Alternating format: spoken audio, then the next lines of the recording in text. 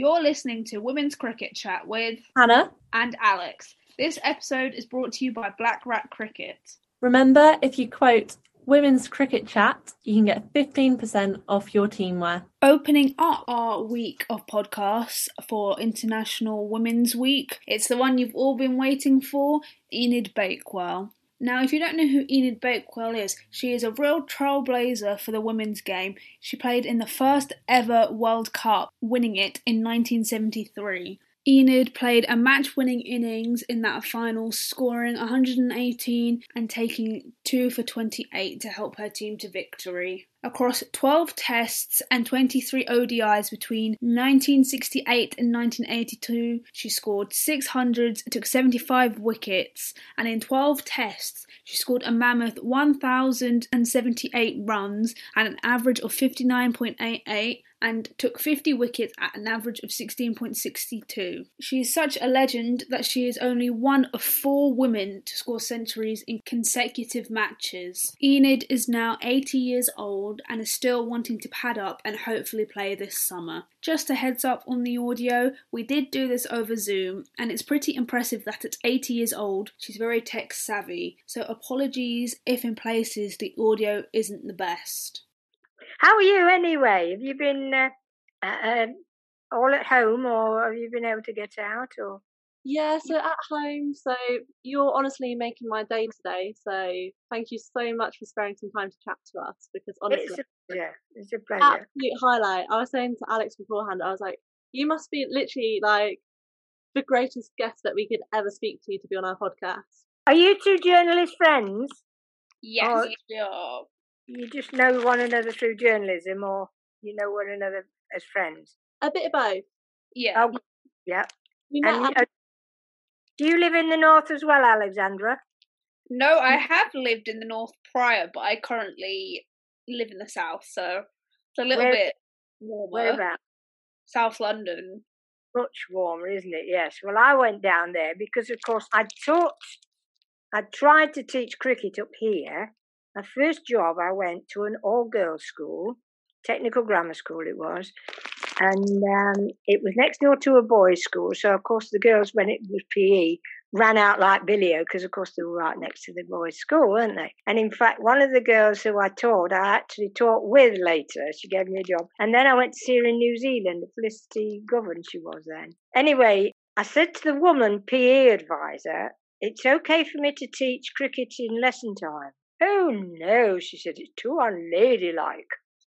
So I could teach it as a club after school, and I got one of the chaps who was a lovely guy, chap with geography, and he helped me, and we did a club after school. But then, of course, I moved down south because, of course, there was Jenny Wostrak. I don't know whether you've heard of Jenny Wostrak. Amazing woman. She did so much women's cricket down south. And she got Ebony Rainford-Brent really into cricket. And was amazing. Because, of course, Ebony was the first black woman to be introduced to cricket, I think, for years. She was the only one. Amazing. EB the second, of course, Ebony Rainford-Brent. Yeah, I always wonder whether there's some, like, uncovered kind of stories, any kind of history with more black women that we just don't realise yet. Because it seems crazy that Ebony was one of the first. Yeah. Well, women weren't accepted unless they, in fact, when I went to college, a PE college at Dartford, I got an engagement ring, and my PE teacher said, don't wear that, you won't get chosen. No matter how good you are, they expected women. And I think by and large, people in women's cricket years ago didn't expect you to marry. And there were 3 of us who were married. Rachel was married, of course, and then June Stevenson. And of course, our children, June had got 2, Rachel had only got 1, Ben, and I had 3 at one time. And they weren't allowed to come with us. But in a way, that helped because you could actually concentrate more. I mean, normally my dad would take me with them, and he would take them off somewhere to a zoo or somewhere to occupy them, or to the beach. While I played cricket, so I knew that they were safe in Dad's hand, and so I could concentrate on the cricket. But of course, where was it? Oh, I know, down at Hove. We played at Hove once, and that was quite a fun story because Rachel going out to field, shouted back to the childminder who was looking after Ben. He was only a baby then. His feed time, you see.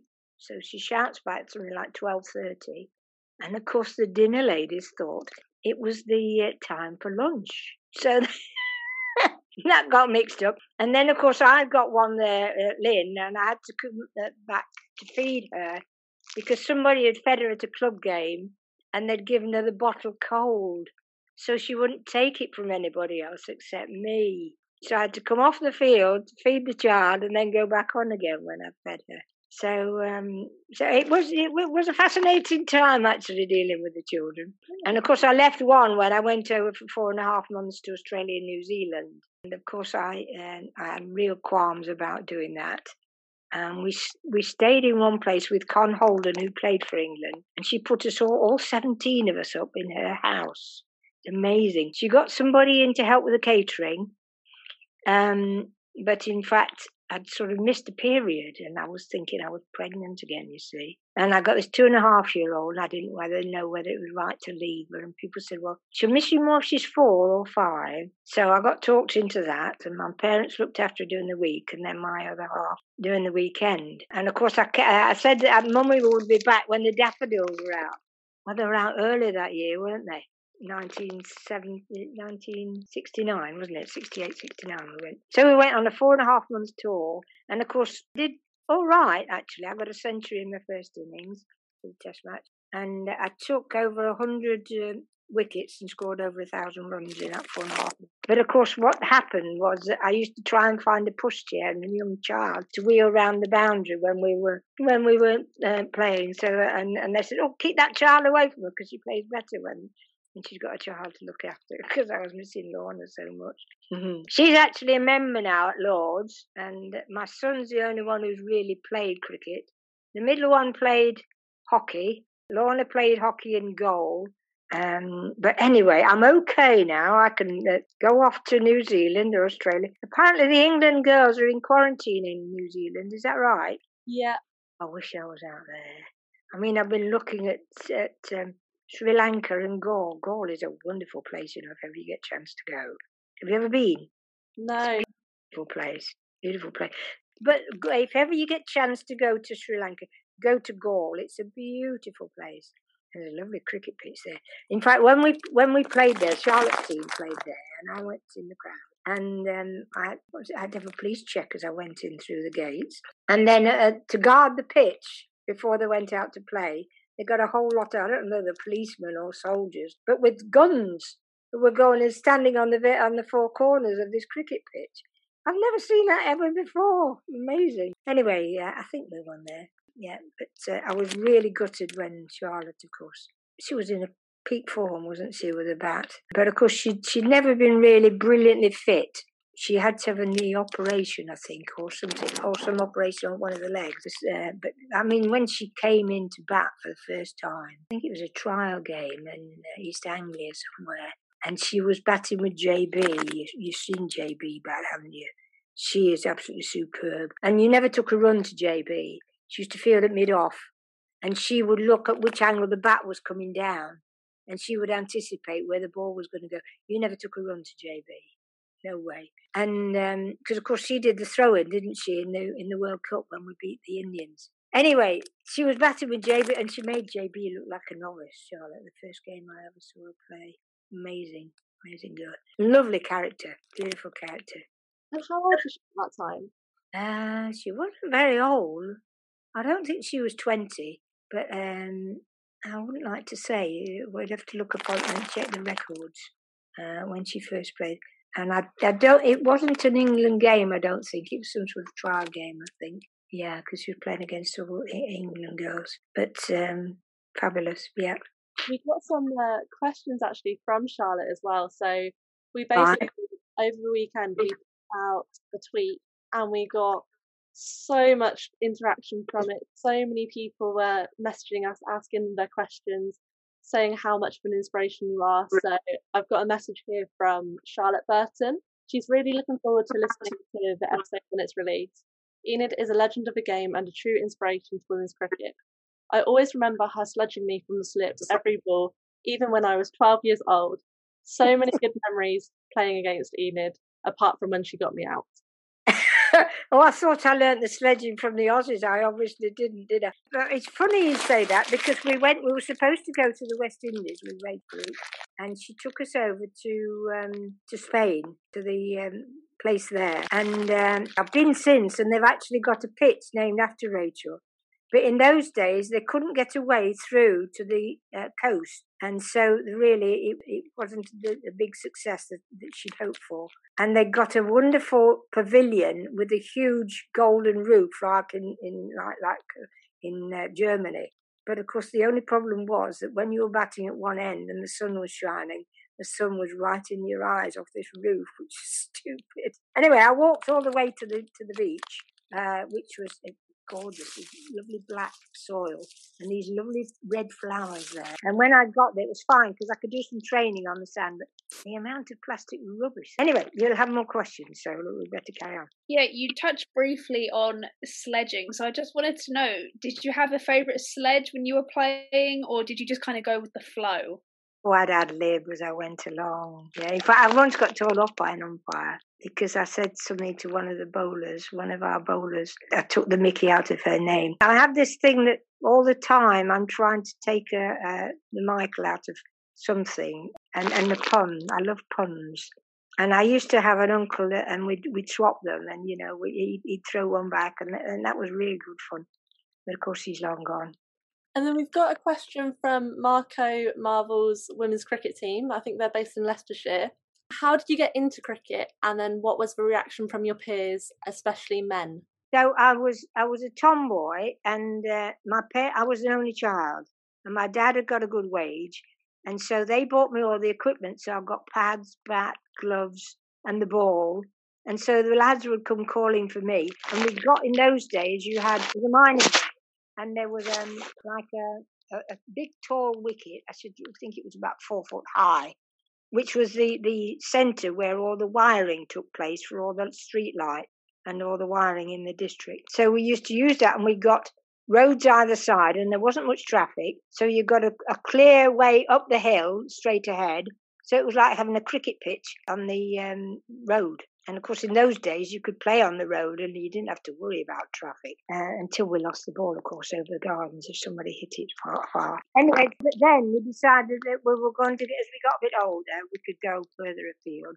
So we tried, and we used to play on the pitch, which was next door to the parson's house, which was fine because my dad had got an allotment and he'd got umpteen apple trees on there. But of course, what did the lads want to do? And I was the only girl playing then. They wanted to hit the ball onto the parson's garden and scrump his apples, didn't they? So we got sent off from there. And of course, when the pit horses came up for the fortnight holiday, we couldn't play on there anyway. Anyway, we tried then going to the cricket pitch, which was a well-known cricket pitch, because there was a lovely football pitch and cricket pitch joined to one another, cricket pavilion.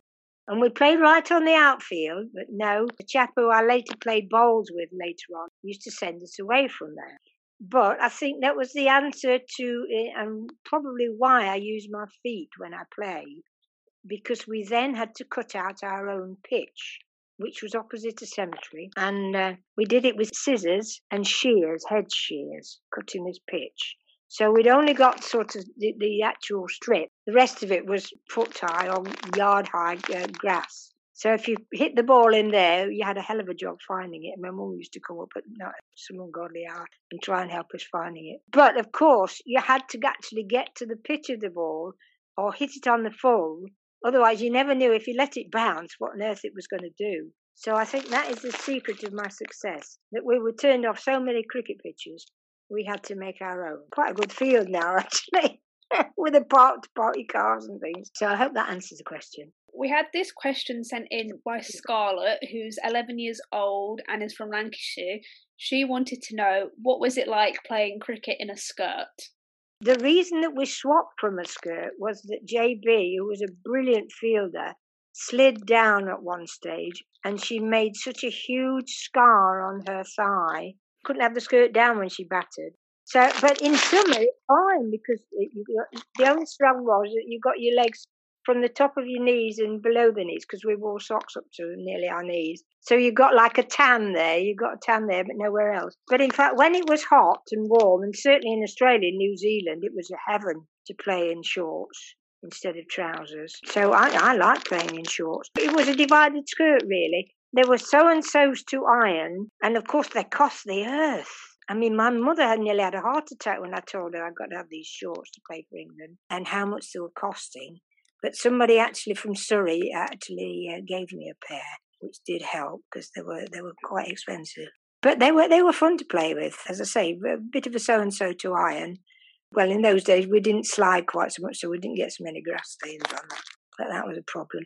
But of course, the thing was that we wore a blazer, white blazer at first for England. Well, you could imagine going on a tour on board ship 6 weeks and going to Australia and then trying to keep it on tour. I mean, we were on tour for 4.5 months. But of course, Rachel brought in a bottle of blue one, which was good. So that was a big help. But I can't remember when trousers came in. Must have been after JB. But they were okay. So I think the trousers came in around 97.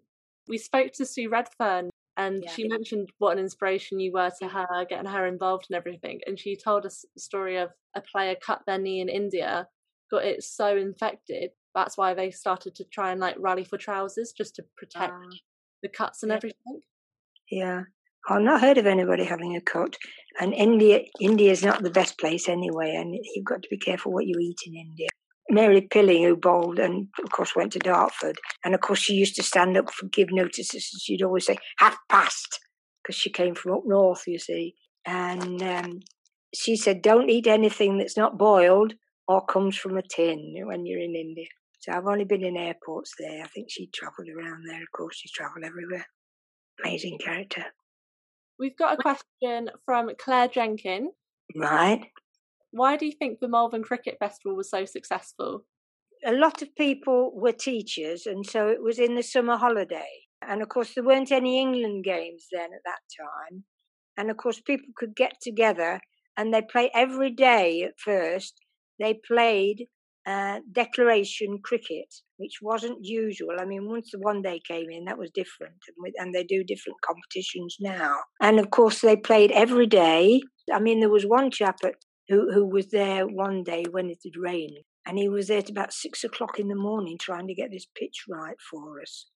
And people had places to stay. So it was good business for people who got lodgings. And when they built 2 pitches at, I'm trying to think now, not Malvern, at Colwall, they then made camping facilities available to a larger extent. I mean, we used to camp near the pub in Colwall, but there wasn't much room there. They built houses on there now. But, of course, there was a toilet and there was a pub, so my other half could go in for a drink at night. My daughter never used to go in because she used to shout at the television. I don't know if she still does, but so she didn't dare go in.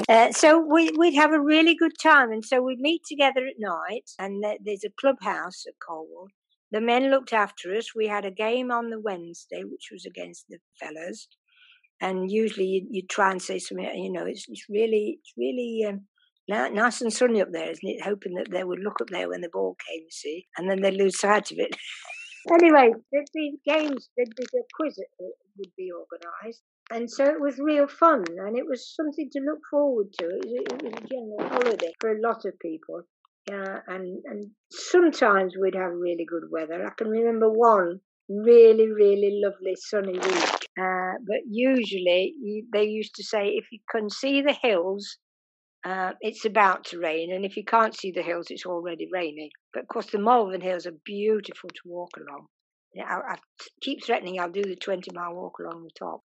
It's heavenly, wonderful. That definitely would be beautiful, because the Malvern Festival, I don't know if it's still running, but it was definitely running when I was a teenager and stuff. We had so many fond memories there. And I know there's a swimming pool there. And we got a question from Sarah Pickford, I think it was, who wants to know, why did you wear your bikini there so often? So we think there must be a story behind this. No, it was just to get a tan, basically. And I'd actually got to figure that I could wear a bikini. I can't wear a bikini now, of course. Why not? Well, actually, I sit on the front lawn. I've been on the front lawn today to get some vitamin D to my face. I took out a prawn sandwich and a hot chicken that I buy, and I give half of that to my son who looks after me, bless him. But I got this next door's neighbour's cat came, and of course I gave her some chicken. Then she wanted to come up onto my knee, so I came inside instead. But I go and sit on the sun in the sun on the front lawn, normally in a relaxer chair, but I put that away for the winter. So I'm just in an ordinary chair. Gets the vitamin D. Instead of having evaporated milk, I drink evaporated milk. The bikini story then is just about getting some vitamin D and topping up your tan. Yeah. Probably showing off as well. I mean, I'm a big show off, I must admit. So when we went there, so I used to play for Somerset in the age groups and stuff. We got told we weren't allowed to wear bikinis. Right. Oh. Because of the lifeguards, the men and stuff. And at the time, we were like, what? We were like 16, 17. It's outrageous. So sexist, isn't it? So sexist. Yeah. Well, they won't use the swimming pool now because I think the chap who was the contact at the school, I'm not sure he's not died. And certainly Audrey Collins knew him, and Audrey Collins has died. She was a fantastic character. Yeah. But there was one lady, Betty Maisie, went there. She went there, until she was 50, I think. And she was deaf as a post. And she used to have a friend stay with her in the caravan. And when we were on the campsite, she'd say, "Don't shout, you'll wake Betty." And I'm thinking, Betty's deaf as a post. She's not going to hear anything. But she put up a clothesline here, and in fact, we hung things on there because you could otherwise you garrot yourself when you walked in the dark into this clothesline. We had really good fun there. It was brilliant. The last part of that question from Claire as well is, why do you think it holds so much historical importance for the women's game? I think the thing was, I don't know whether that was one of the starting points, but one of the girls who played for England as a wicketkeeper and an opening bat, she lived there, and I think that's why they started it at Cornwall. It welcomed everybody, and you could play with a test match player and a beginner, and they would temper the cricket for it. And of course, it did introduce people to declaration cricket. At first, there was no one-day stuff. People were all very friendly. They looked after one another. They would give people lifts. I mean, I went with somebody on a motorbike the first time I played, and perfectly safe. It was fine. I once remember taking people back because I didn't drink, and so if people were at the pub late at night and they'd had a drink, they couldn't drive back, could they? I think I took about 11 people in my little car. It was before you all had to wear seatbelts, of course. But we had a whale of a time. Yeah, you had a great time. And my cricket was never very good because I was either too tired or I've got to concentrate on the children as well, of course. I mean, I remember playing in Malvern once and shouting to them. I bought them new, trousers. No, they bought new anoraks. And I said, "You're paying for that anorak, if you..." Because they were sliding down the hill, weren't they, in the mud?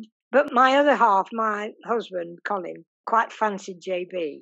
And he used to go round the boundary to where she was fielding, and he'd be giving her advice on how to play. But it was quite strange, really, when Kath played, because she was a really good soul. She was a conservative, so we didn't get on politically. But in fact, I got told off by Edna Valentine, who used to coach our club side, and she said, "Why do you when Kath's bowling? Why do you put somebody at really deep square leg?" I said, "Well, you watch a ball, there'll be one go short on the leg, and they'll hit it down there." She said, "Oh, I see what you mean." But she now gives me a lift. We go out for a meal with people I played hockey, and we have a get together normally every month. Of course, that's been kicked into touch. Anyway, my team, Notts County, are winning at the moment. They're third in the table. Sorry, carry on with the questions. Oh no, it's brilliant, honestly. Hearing all your different stories and stuff. I think Alex has got the next question from Carol Camino, if you recognise that name. You know Carol, yeah. Well, they put me up. Carol and Coral put me up at their well, it's like a farmhouse, really. It's gorgeous. So Carol wanted to know, how did you used to fund your England cricketing exploits by doing work at home, and how many of your teammates used to help you with these odd jobs? We did have a scheme that we were going to sell paper books. I think it was Rachel that started it, probably. We were selling paper books, We had quite an extensive garden where we lived. It was a detached house, 3 children there. And I got a shed that we could have converted to somewhere where my dad could have lived when he was left on his own. What do I want to come and live with you for, he said. Anyway, so we did the garden there, and I put up a stall at the front to sell the vegetables from the garden to people passing by. Well, of course, there was a greengrocer's shop opposite, so he wasn't very pleased that I was selling the potatoes cheaper than he was, because of course I wasn't licensed. I wasn't able to pay any rates, was I, for that? Anyway, in the end, I sold out, and of course we then got none for the family to eat, so I had to go and buy some from him in the end. So that didn't work out. But I had some sponsors. My dad knew some people politically, and they were on the other side, but they got money and they gave money there. We did sell some books. My friend opposite in the fish and chip shop where I used to go for the Sunday lunch, Saturday lunch. My dad used to come and cook Sunday lunch, but I invariably went to the chip shop for the Saturday lunch. And she organised a jumble sale, so we made some money on that as well. But basically, I had to go back to work because normally I'd been at home looking after the children. But it was a bit of a nightmare because, of course, I had to work part-time so I could get time out to do the training. And I keep saying to people now, I played for cricket for England for nearly 20 years without being paid. And, of course, I don't believe that. I went to one chap, invited us to a game, and he got a Jaguar. And he was offering me some money. I said, I'm not allowed to accept money, you see. And, of course, not only with a Jaguar, I'd never shut the boot down of a Jaguar, and so I thumped it down. He said, no, he said, you have to do it very gently. I said, I'm sorry, I've never dealt with a Jaguar before. I had a Ford Escort and a bike. So it was all about how you managed to pay to be able to go onto the tours and stuff? Well, Rachel organised sponsorship with the clothes, so we had uniform. In fact, one dress was so nice, one of the ladies who put me up in New Zealand, I sent back, and Colin actually got them in the stores at M&S, and I sent one out to her, so that was nice. But basically, I was used to living on a shoestring anyway. By Thursday coming, I'd run out of housekeeping money because it was payday on Friday. And so we used to invariably have pancakes and orange juice on a Thursday for tea. It made me be able to manage when I left him. I was able to cope and live on a shoestring. I used to go into Safeways, as it was then, on a Wednesday afternoon when they used to sell things off cheaply. There was usually somebody hanging around there asking for money as well, of course, and the assistants would say, oh, just ignore him. But so I learned to manage without, let's put it like that. My dad was very generous. He always used to pay for he used to cook my Sunday lunch while I went down to do nets at Trent Bridge. And I'd have my Sunday lunch on Monday morning, usually for breakfast. And so he'd cook the meal and look after them. And that's how I coped. So we actually have a tweet from someone you coached in their early years and actually went on to be one of England women's most successful players, and that is Charlotte Edwards.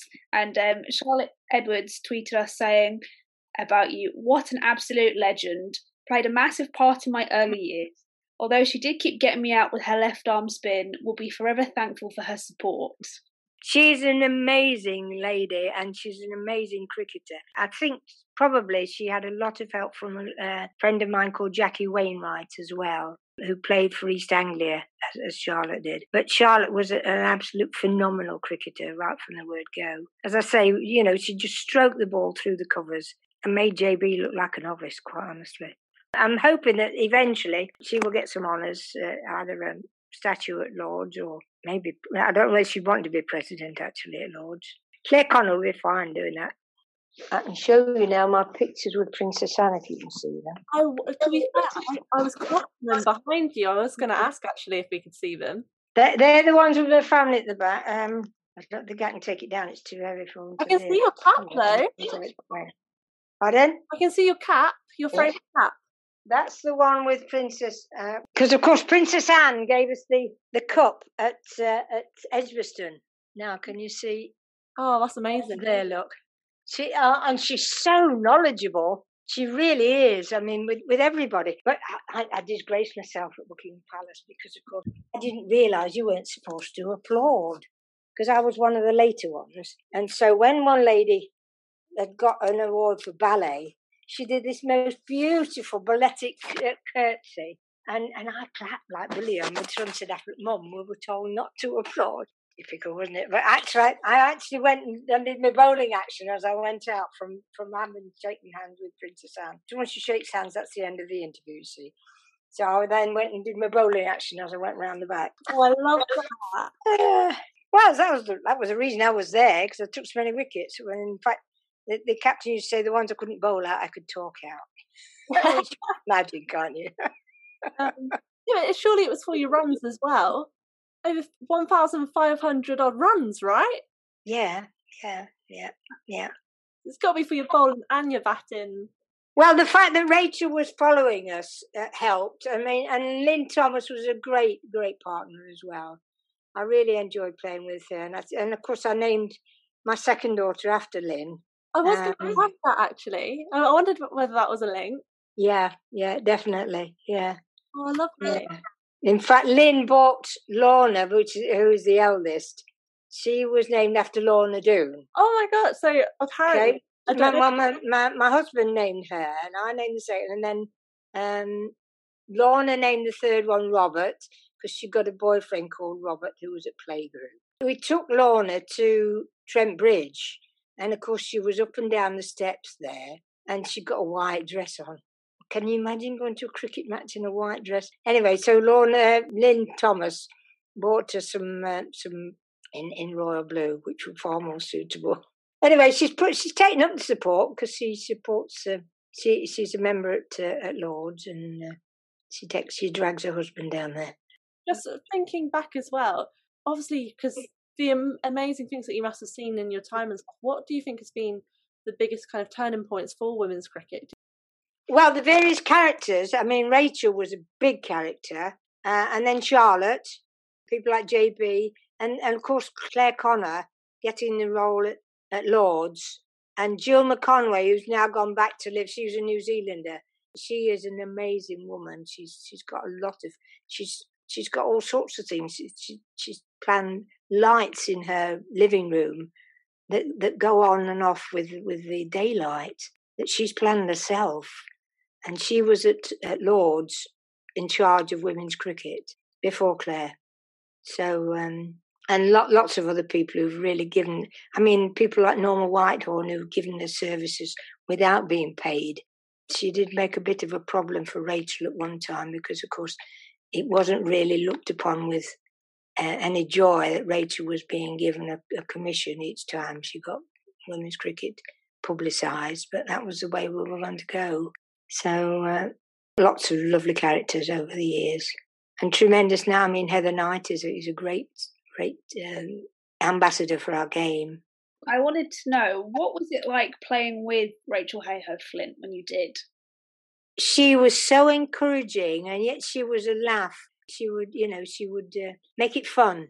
It would always be fun. The only time she wasn't fun was when what did she do? It was on the tour when we came on the way back, because she got some friends who lived in the States. And so she wanted to play. And the only game that we lost, actually, was against the men on a artificial wicket over in San Francisco. And somebody, I think, had pressed her shirt, a cricket shirt, with an iron that had got a mark on it, and so it had left a green mark on this shirt collar, which was very, very obvious when she was wearing it. So she wasn't very well pleased about that. But the rest of the time, she'd always got a joke, or in fact, we used to say, "Oh, joke 6 this innings." So she was amazing. As I say, she called the MBE Mitchell and Butler's export because she lived in Wolverhampton. And she worked for the Express and Star. She worked as a journalist. But you could never get her out when we played her in club games. It was just a vain hope to try and think that we were going to get her out. She got married to have a son. She wanted a son. And, of course, she did have a son. Yeah. And we've got a question from Raf Nicholson, who I'm sure you're aware of. Oh, yes. She's an amazing character, yes. So she mentioned about how did it feel to birth the legend that is Charlotte Edwards in a coaching sense, but also did you almost become the England coach at one stage? Yes, well, I coached the under-21s, and foolishly, when my ex-lecturer Ruth Westbrook gave up the job. She did offer it to me, but I don't drink or smoke. And I was a bit worried that I wouldn't be able to enforce that ruling. And of course, the manager, I got a very, very good manager in Jane Morris. She would have done all that. So I didn't need to. So I've always regretted not accepting from Ruth to take on the coaching. And then when I passed on the under-23s to a chap who I'd been on a course at Lilleshall with, I was going into the room with him, and all right, the captain then was our East Midlands captain, Karen Pickham. And of course, we'd always got a banter going on there.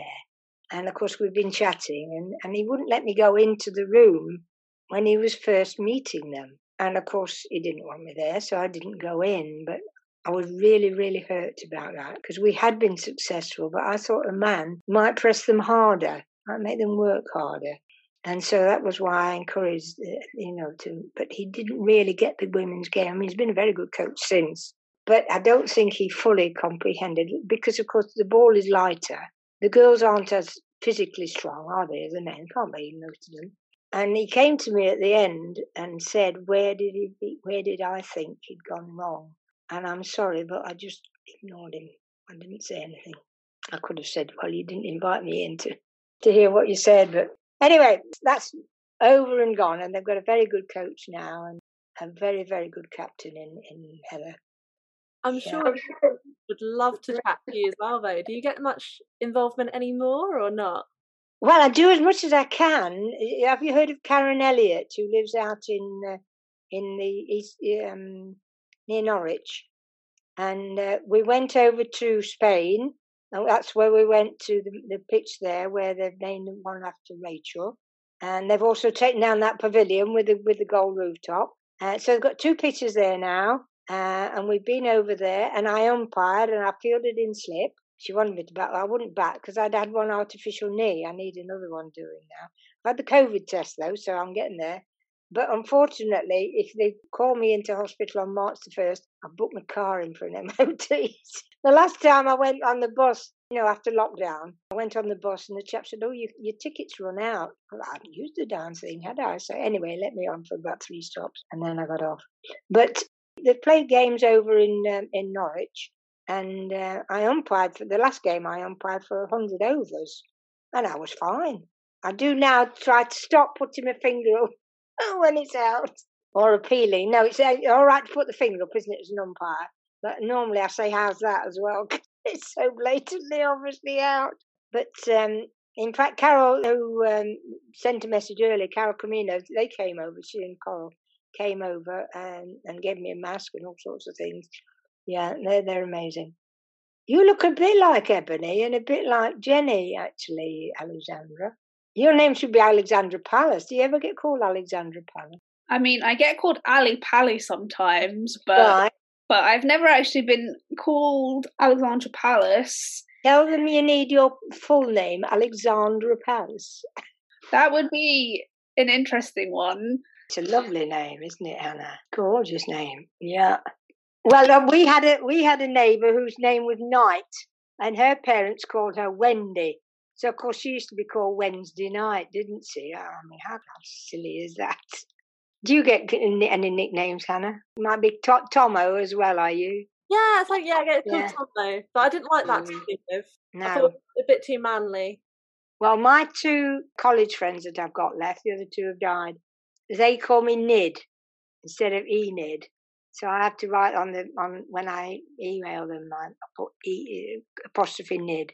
So but I'm still friends with those people, and it's 50 odd years now since we left college. And as I say, I'm still friends with this school friend of mine. I've sent off a book for a son who's got spina bifida, actually. He's a lovely lad, though. He used to be a very, very good swimmer. But Janice Wren took me under her wing and made me feel really welcome at school. So that was lovely. Apart from my pronunciation of some of the French things. I did manage to get French, though, at A-level. I failed the history and maths because the French teacher had got a really good sense of humour, and she used to read books. And so some lessons we get off the subject altogether. We're talking about this book that she was reading. Amazing woman. Miss Lara, her name. Amazing. We have a couple of questions that were sent in to us by Jill Smith, who I believe was a 1993 World Cup player. First and foremost, she wanted to know if you were still playing the game. Well, I will be when I've got the other knee. I've got to have another new knee yet. She was an amazing player. In fact, she was the brains behind when we won the game, when we won in 1993. She was a more developed brain than Karen Smithies. And I'm a great pal of Karen Smithies because she was our East Midlands captain. Great sport. But Jill Smith was a really good cricket brain. And of course, we were on selection, weren't we, for the under-21s at one time. And we got one lady who will be nameless because she was really keen on one girl being chosen. And all right, she was good, but you couldn't talk her out of anything else. And I said to Joe, please turn up for selection meeting because I don't know whether Elaine Wilco can come and select as well. And I need somebody to support so they are objective. And we pick the best team, not just the ones that maybe we fancy. If you get my gist, good though they might be. And Jill Smith also wanted to know, what are your views on how cricket has changed with the different formats with T20, T10 and the 100 coming in? Can't give a view on the 100 and the T10 yet because I haven't seen that. But I do like watching the T20. I mean, it's a different mentality, and it's amazing the number of shots that you can improvise. It's really good, and I think it's been so positive in introducing the public to cricket because they can see. And of course, it's a bit like a football match. You don't go all day to watch, and it's over in a shorter time. So. I'm looking forward to being at Trent Bridge and watching some of it down there. But I've had a text from one of my friends down at Trent Bridge who lives in Leicester, and we go and sit together and banter. So I'm looking forward to seeing the other two elements of the game. But yeah, the variety, it's the spice of life, isn't it? Jill also wanted to know, what format would you say is your favourite, and who was your favourite batting partner? I didn't bat very often with Rachel, probably Rachel. But I used to get on very well with Lynn Thomas as an opening bat. We seem to understand. But I did have a partner who she played in goal at Wembley once, but it was very muddy like it was with Rachel. And Rachel decided to come out and it wasn't the right decision, but you've got to make a decision. Her name was Pauline Richardson, who played for Notts. And we'd just sort of raise our eyebrows and we'd know that there was a run. But of course, we played so often together, that made the difference. And we wouldn't have to call. So, of course, the fielders didn't know whether we were running or not. But she played, as I say, hockey for England in goal. I think she played badminton for Midlands. And she played... I don't know that Rachel actually rated her, and there was another June Bragger who played for the Midlands who didn't rate her in the same way. She was quite portly, to put it politely. She did like a drink. She worked for Boots, and she used to go around taking them something to as a stimulant, as a vitamin, if they weren't very well, and obviously checking up that they were in fact off work legitimately. And not ragging the system. But she probably is the one that I played most succinctly with. But of course, playing at club, you do, don't you? And at England level, probably Lynn Thomas. Amazing character. She could keep you amused all night. In fact, she amused herself one night. She bought this ukulele. She had a big handle for coming on the plane. She got one lot for a big whole thing, you know what I mean, for the grown-ups, and then another one. So she got all these ukuleles for the children in the family, and there were a lot in her family. She got an auntie wherever we went. I know there. I got an auntie there, she'll say. And somebody locked her in the room one night. She was playing this ukulele. Come back, blue lady, come back. Don't be blue anymore. Fingers were sore the next day, and of course she's right-handed, and she was bowling right-handed as well. So anyway, I'm telling tales out of school here. I shouldn't do that really. You should let the tales stay there on tour. She wouldn't mind, Nolan. Well, we love the tour stories. Like any more tour stories that you can think of would be brilliant. So we have got a question actually about a tour. So what was it like taking an England under-19s team to South Africa? Oh, it was fascinating. We got two sort of elements. One's the one to stay by the pool and relax and sunbathe, and others that wanted to go adventuring. So I went with a lot that were adventuring, and we went to this campsite that we thought might be interesting. It's all closed down, wasn't it? We couldn't get in there, but it was a great experience. We saw the South African team there. Who was the one that Hansi Cronje, the one that got rigged for something, didn't he? Was he being bribed or something? Do you remember? He was the captain, and he came and played. He came and stayed at the same hotel, and we had the other team that they were playing. I think it was the West Indians they were playing. Of course, the West Indians wanted to take all our girls upstairs to their room, didn't they? So we had to put a stop to that. But they only got ordinary sunbeds. But when the South Africans came, of course it was in South Africa, so, they got these posh lilo type things laid out on the bed. Yeah. So one law for the rich and one for the others. It was great in South Africa. Lovely weather, beautiful. Yeah. I was going to say you must have got plenty of vitamin D there. Yes, although I was ill when we went down to Cape Town. That was lovely there, and I never got to see the animals near the water because I was ill and I had to stay in. And then, of course, the physio said, "Come on, you've got to play. We need your spin bowling." So I was right back onto the pitch. I'd played in some shoes that hadn't got proper spikes in. And I'd done a hamstring, but she was ever so good, and she got me fit in a week. Vivian, amazing. She was a remedial gymnast, which is another way of saying physio. My daughter's a physio. I just want to quickly steal a question here as well, because you've just reminded me. I read an article where you spoke about, I think it was the 1973 World Cup, about a match getting rained off because people weren't wearing spikes. That wasn't. That's right.